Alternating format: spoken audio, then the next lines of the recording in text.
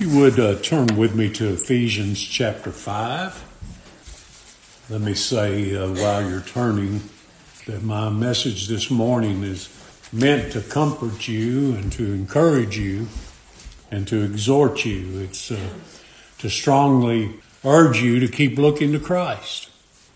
He's the author and the finisher of our faith. He begins our faith. He finishes our faith. So we must look to Him and Him alone. But I want to remind you also that this message is for me. Now, I don't consider any of you to need this message, this warning from the Scriptures any more than I do. You know, preachers are in need of Christ, in need of the gospel as every sinner is. And I don't personally know a true gospel preacher that does not think themselves to be somewhat a hypocrite. And I don't know a single God-called pastor that perfectly believes the gospel as they ought to believe it. Even the gospel we preach. We're imperfect like every sinner. Lord, help us. Help thou our unbelief. And I ask you sincerely to pray for me. Usually at the close of one year and the beginning of another, we often hear or even say things like, "Where's all the time gone?" I'm sure most of you have said that at the beginning of this year, at the end of last. Or how about this one? "I can't believe how quickly the year's gone by." They fly by, don't they? Last Sunday, I was with two gospel preachers, pastors, and it just happened to be my birthday. Now, one of these men is a year older than me, and the other a couple years younger than me, and none of us are spring chickens. One's going to turn 70 his next birthday, the other one's 65, and I'm right dab in the middle at 68. But none of us in talking could get over just how quickly the time had passed. Not only just the past year, but our lives in general. One of the pastors has been married for over 50 years. And me and the other for over 40, and we shook our heads in disbelief as we considered how quickly the anniversaries have passed. Seems like yesterday that Amanda, our youngest daughter, was born, and now she has children of her own. And I can't believe that my granddaughter is already 11 years old. Well, it won't be long, she'll be a teenager, and we're praying for you, Derek. Where has the time gone? Sincerely. Lord, help us to redeem the time in these days of evil. Time is defined as the continual progress of existence. But soon we'll leave this world and this realm of time that we know, and we're going to enter into eternity forever to exist. Life doesn't end with time.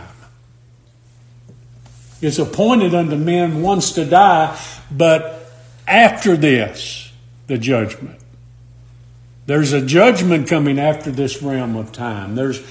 Our Lord said, "I am the resurrection and the life, and he that believeth in me, though he were dead, yet shall he live.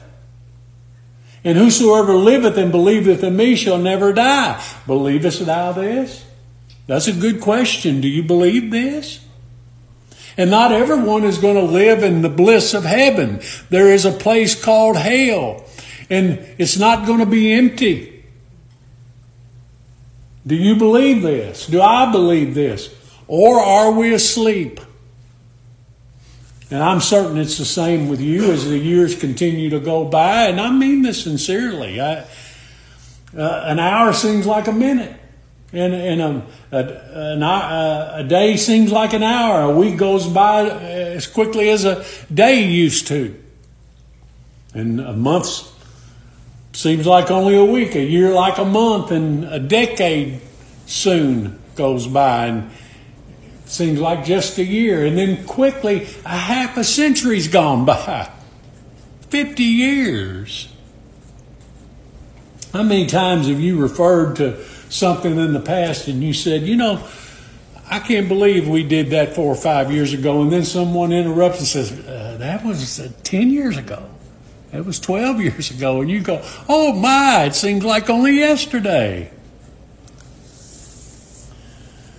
I was speaking with Brother Paul Mahan last week, who's the same age I am, and he said to me, years are like sleep. You go to bed at 18 and you wake up at 68, and that's so true.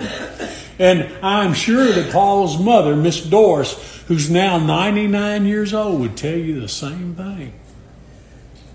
Doesn't matter if it's 40 or 50 or 68 or 99. The years fly by. Many of you are now over 70 and some 80 and older. And where have the years gone? Being the beginning of a new year with time fresh on our minds, we must stay focused, dear friends, on eternity in spite of the fleeting time that we find ourselves in.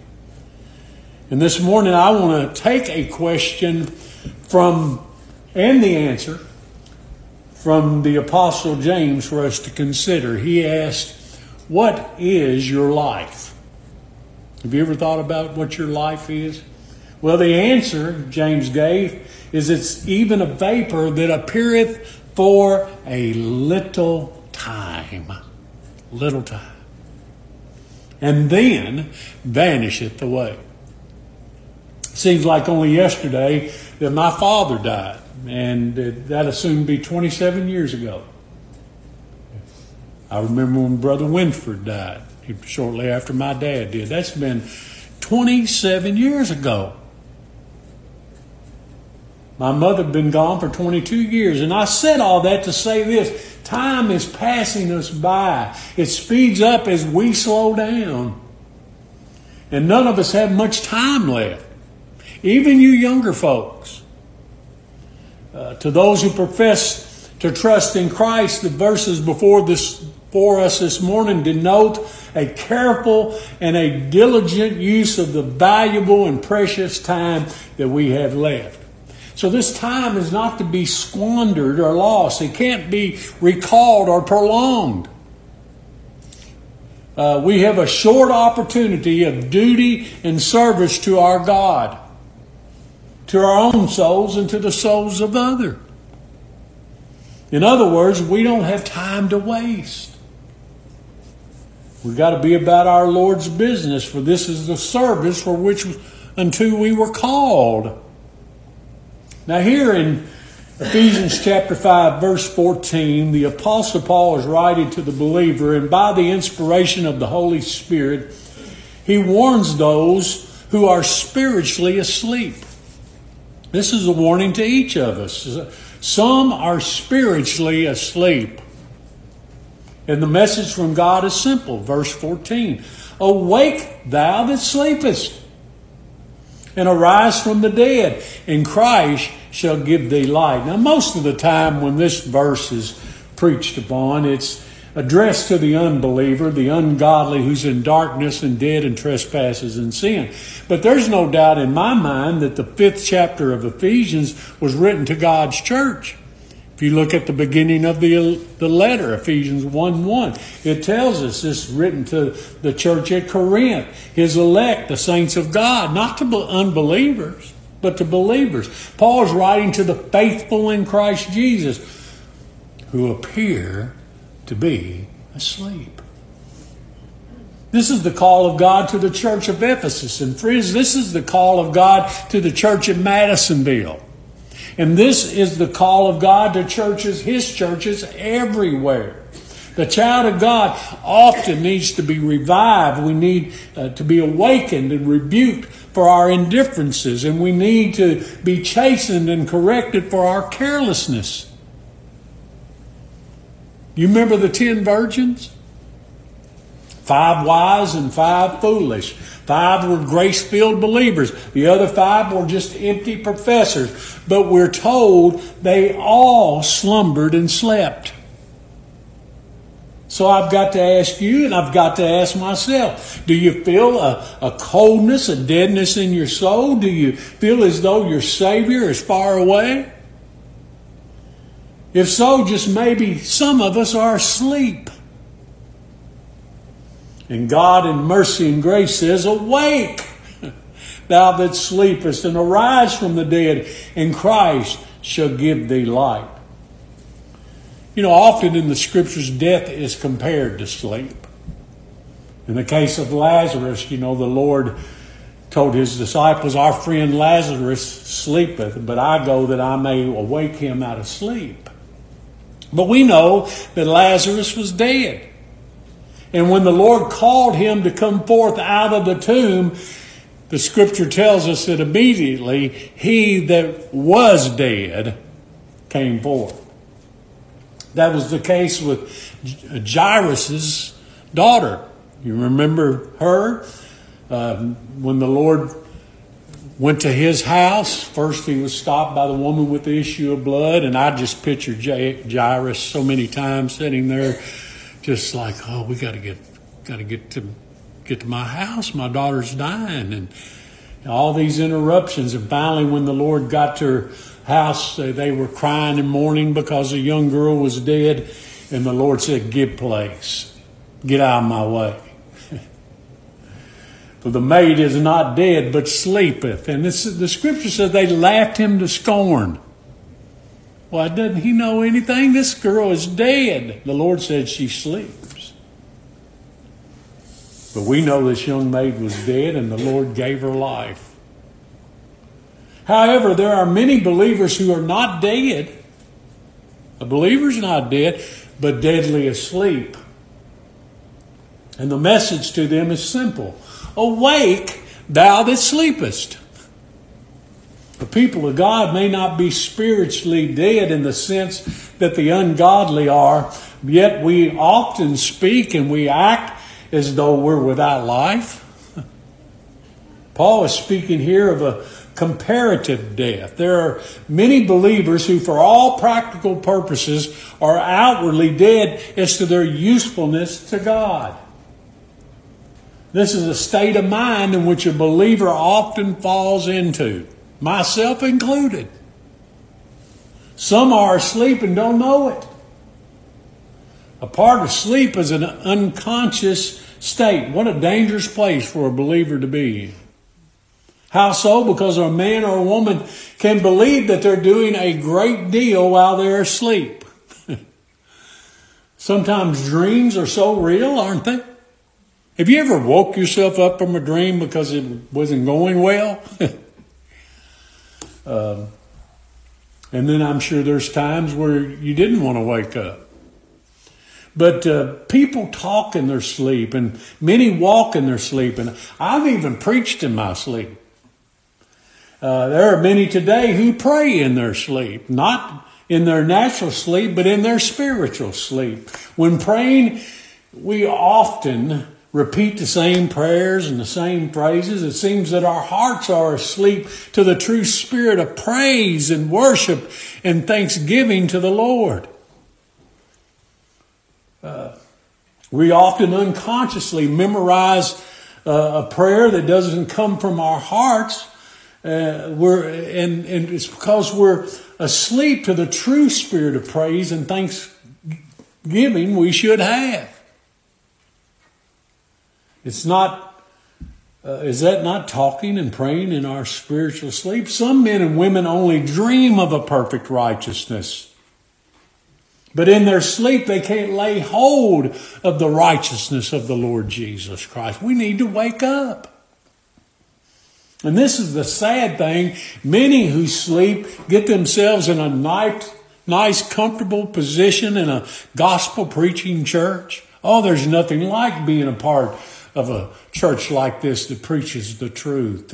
And we see God who He is who He is and what He's doing for us. And they find that gospel bed, oh, it's long enough to stretch out on.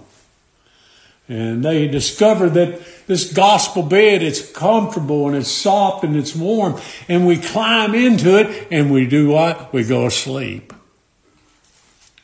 We need to wake up. We need to arise from this sleep. An unbeliever is in the sleep of death, but a believer can fall into the state of a spiritual sleep. Sleep can look a lot like death. Have you ever seen someone asleep that looked like they were dead? Sometimes it's hard to tell the difference. You go up to them and kind of put your hand under their nose to see if you can feel their breath. And then they move and it scares you. A lot of folks today have sleep apnea.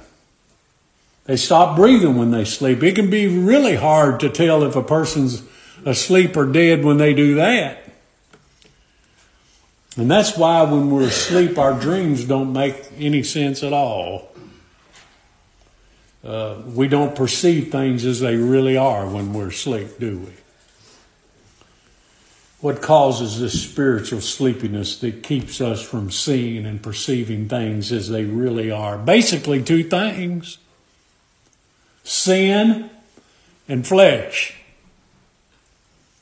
You know, at Gethsemane's gate, while the master was sweating great, as it were, great drops of blood, in agonizing prayer to his Father, what were the disciples doing?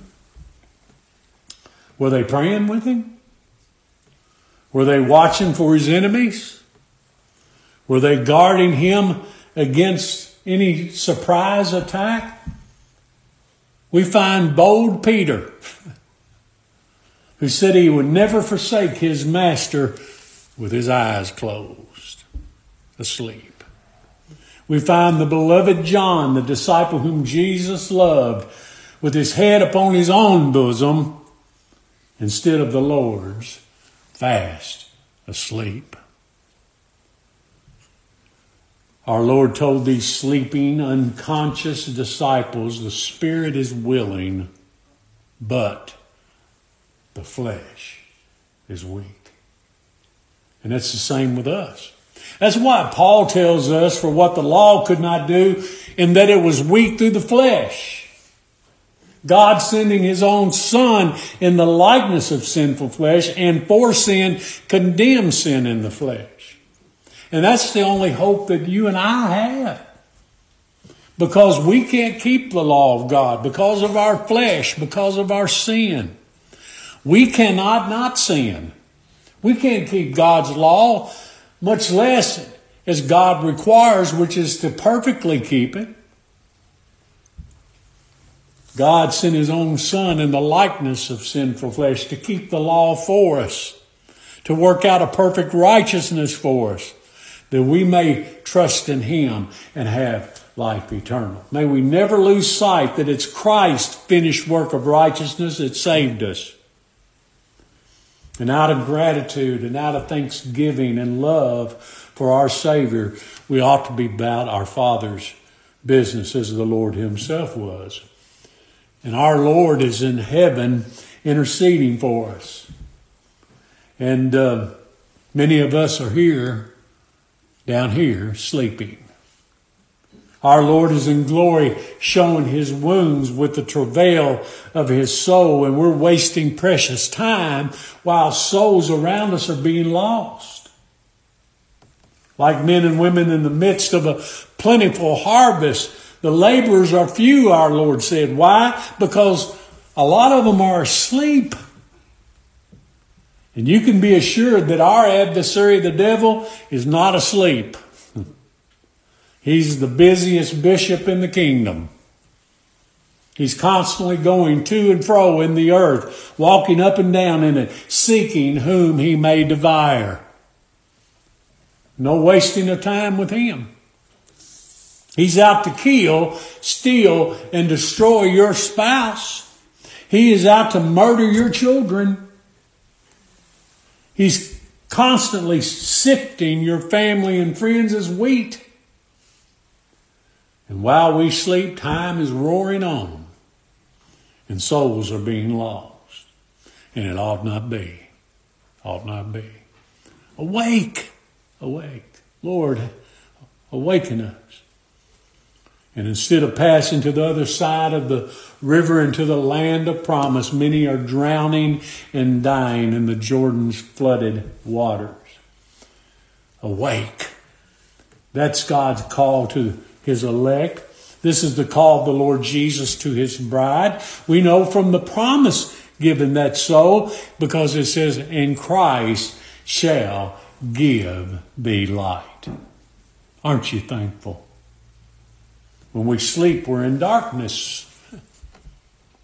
Isaiah prophesied the people that walked, past tense, in darkness have seen, past tense, a great light.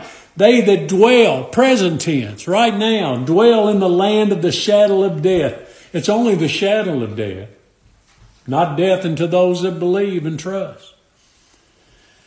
Upon them hath, past tense, the light shined. We've seen the light. Christ is that light. He's the Son of righteousness. He alone is light, and He alone gives light. Wherefore He saith, awakest thou that sleepest. And His command is always effectual, because with the command comes the power to obey. Awake. And His people awake.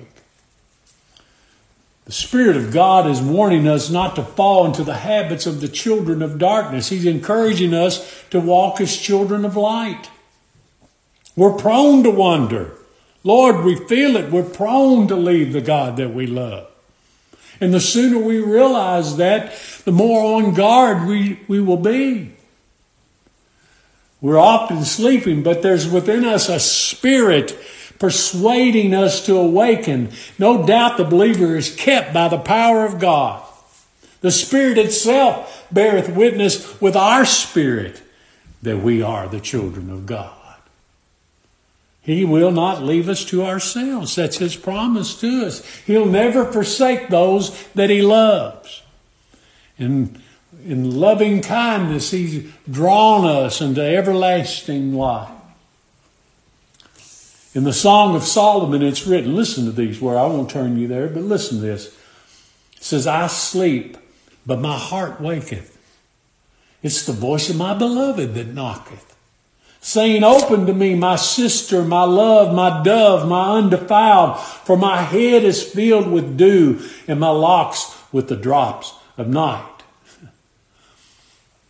Our Lord will see to it that we're awake. So the question is, are you asleep? Does God's grace stir your heart within you? Do you enjoy and rejoice in hearing the gospel of Christ? Do you love being with God's people? These are telltale signs. Has the joy of life in Christ left you?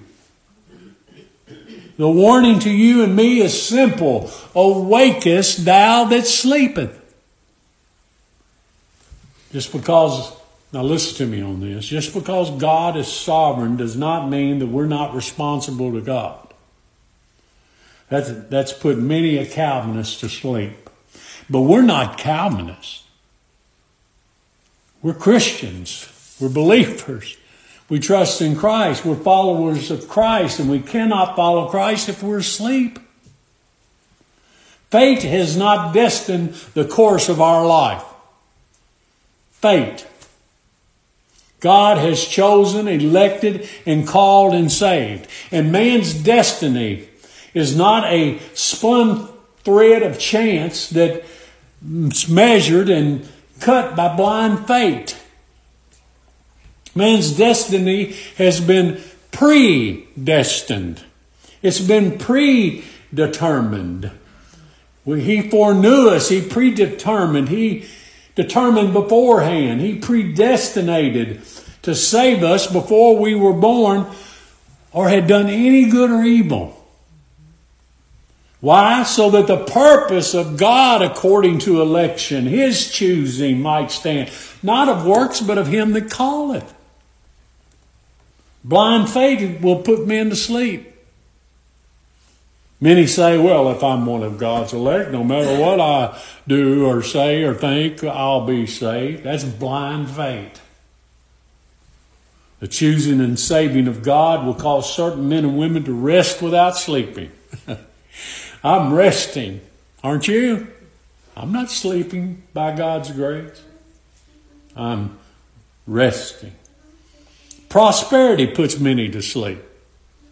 Fullness of bread can make one sleepy. You know how you eat a big meal and first thing you want to do, I'm going to take a nap.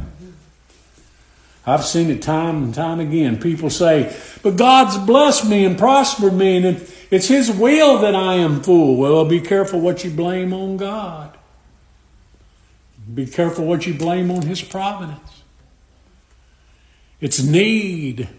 Oh, it's need that causes sinners to lean and trust on Christ. Not a lack of interest, it's a lack of need.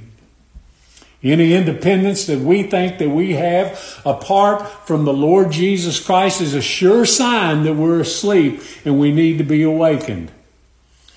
What about spiritual pride? Spiritual pride will put people to sleep. To become proud of doctrine and condition and knowledge and accomplishments and usefulness, it'll put you to sleep. Spiritually, I had a man called me back in November of last year and asked me if I'd come to preach at his church in western Kentucky. They've been without a pastor for over 4 years now. And back then in November, I told him to give me a call after the first of the year. And he called me just this past week. He also called me about 4 years ago asking me if I knew anyone that could come and preach for them. And I spoke to Gabe Stonecker, and Gabe has some capable young men, and Gabe asked Luke Coffey and Obie Williams to go down and preach for him. And I asked that man about Luke and Obie. I said, a friend of mine sent a couple young men down to preach to you a year or two back. How did that go? And he said, well, no, it didn't go well. He said, they believed in easy believism. I said, easy believism? I said, no, they do not. I told him that I preached the same gospel they did. And this group still hadn't found a pastor, and I know why. It's called spiritual pride. The first thing he asked me this week when he called, he said, I talked to you back in November, and about coming down and preaching for us. And I said, yeah, I remember that. And he said, well, I want to know if you use the King James Bible. And I said, yeah, I use the King James Bible. I said, why do you ask? And he said, well, we don't allow anyone to preach in our church if they don't exclusively use the King James Bible, King James Version. And I again asked him why. Well, why is that? He said that it was the only inspired, the only infallible version of the Bible.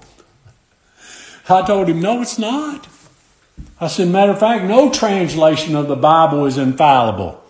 The King James Version, like all translations, has its issues, even though I believe it is the most accurate. And he said, well, how can you believe the Bible if it's not divinely inspired?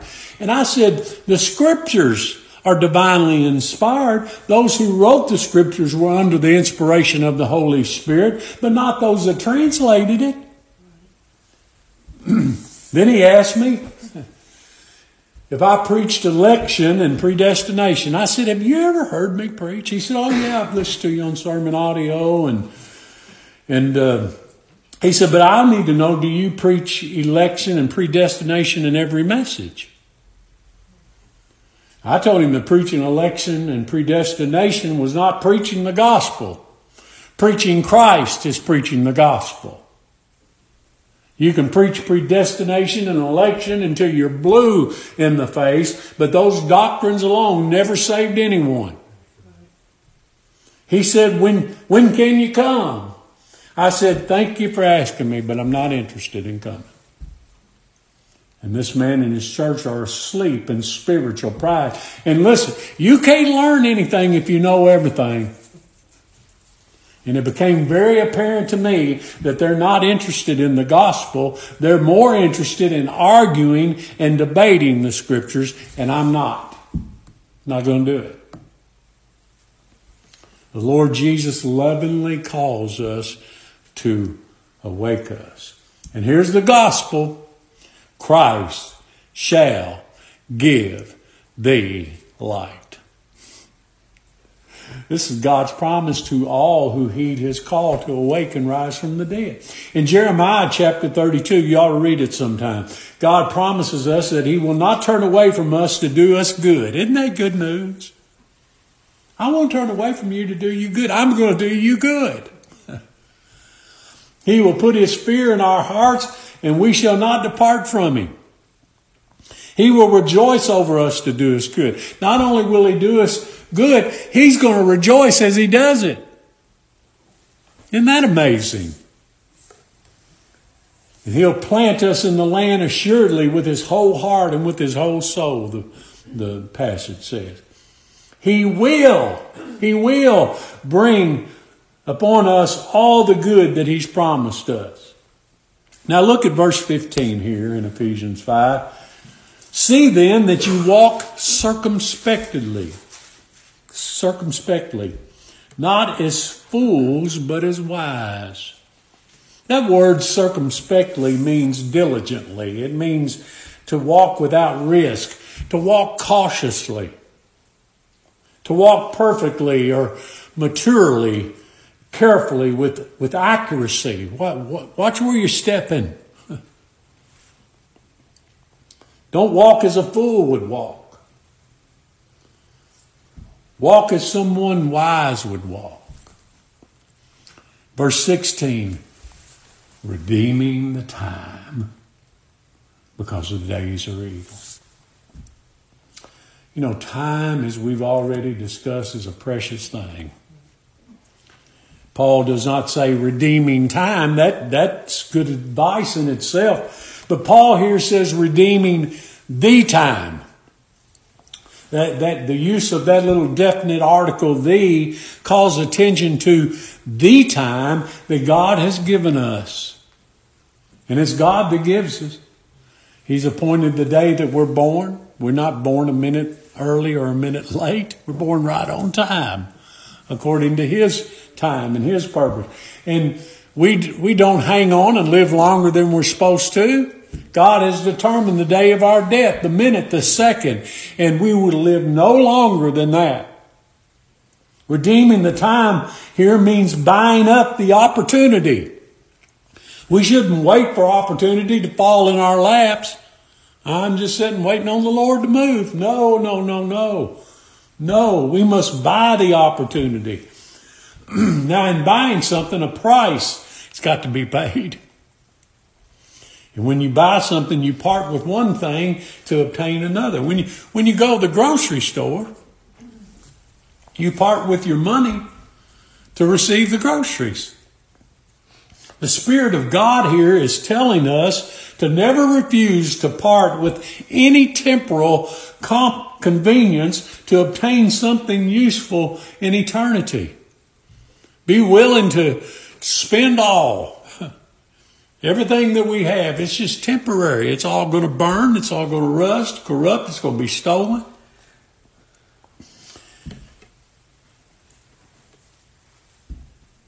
Time is a precious commodity. We must redeem this time. We must be willing to pay a price for it. This goes back to what I was saying in the beginning. When we're young, we think we have a superabundance of seconds, minutes, hours, days, weeks, months, and years. We don't think much about death or dying. But then soon they're used up. And the older we get, the more we begin to think about those things. My dad was 78 when he passed. If I lived to be as long as he did, I've got 10 years left. My mother was 75. 7 years left if I live as long as they did. And the thing about it, young people, is that you're not promised tomorrow.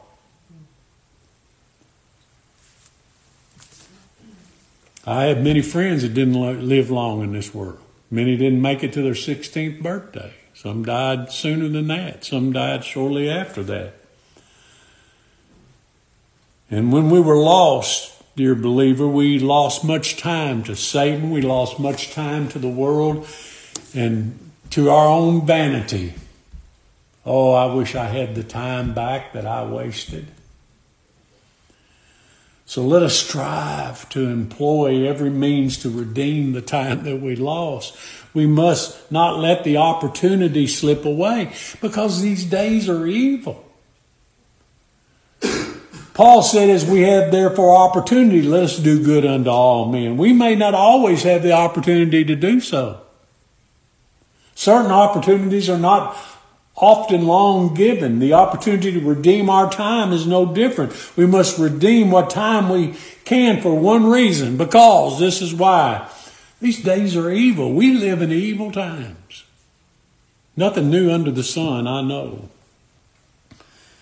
And our days in this world are few as it is, especially compared to eternity. But the Spirit of God here is teaching us that in these evil days in which we live, we are to buy up every opportunity to serve and honor our God and our Savior. Wouldn't you agree? I mean, after all, our Lord came to earth, became a man, and He did for us what we couldn't do for ourselves. Don't we owe Him everything? Of course we do. We're to purchase every opportunity to serve the interest of Christ's gospel, His church, and His kingdom. We're to redeem every occasion to serve His people and do them good. Time is one of the most precious things in all the world. And I'd give anything, and I know you would too, those of you who have lost loved ones would give anything to have more time with those that are gone. Good news for sinners is found in the promise that God gives us in Christ. Christ shall give thee light. Not maybe, not might, but shall. It's the only way sinners are saved. It's the only way believers are awakened. It's the only way any of us have eternal life. Do you want eternal life? Do you want to live forever? This is the only way. In the Lord Jesus Christ. This light is not merely the light of direction. It's not simply the light of guidance. It's not only the light of knowledge. This light is Christ Himself. Jesus Christ is the light and the life. Light, Christ is given to them that are in misery, and life, Christ, unto the bitter in soul. Job 3:20. For with thee is the fountain of life. In thy light shall we see light. Psalm 36:9. John 1:4. In Him, Christ, was life, and the life was the light of men. The Lord Jesus said, I'm the light of the world. He that followeth me shall not walk in darkness, but shall have the light of life. John 8:12. Paul, speaking to Timothy concerning the Lord Jesus Christ, said, He hath saved us and called us with a holy calling, not according to our works, but according to His own purpose and grace, which was given us in Christ Jesus before the world began, but is now made manifest by the appearing of our Savior Jesus Christ, who hath abolished death and hath brought life and mortality to light through the gospel. The Lord to give us light to instruct us in the Scriptures. The Lord to give us light to guide us in His way. The Lord will give us light to know His will and His purpose. The Lord to give us light that we may rejoice in our hearts. But we cannot see the precious light if we're asleep. So let us awake. For the time is short and sinners are perishing. May God awaken us to the certainty of eternity. May God awaken us to see and think on the souls of men. May God awaken us to think of the coming judgment in which we'll all stand. May we be awakened by God to consider the terrors of hell and the glory of heaven. Think of the glory of Christ and awake. Think of His robes of righteousness that are yours by God's giving. Think of the forgiveness of your sin and the sin of others. You know, there's not anything that I desire more in this life that the Lord might save my children that he might save my grandchildren. I've talked to many of you who have lost children. I know you feel the same way. I want you to think about forever being face to face with the one who loved you and gave himself for you. The Son of Righteousness, he's called. He's risen with healing in his wings. So let us awake and arise and be healed. Awake. God, enable us to awake. May he be pleased to make it so for his glory, our good, and for Christ's sake.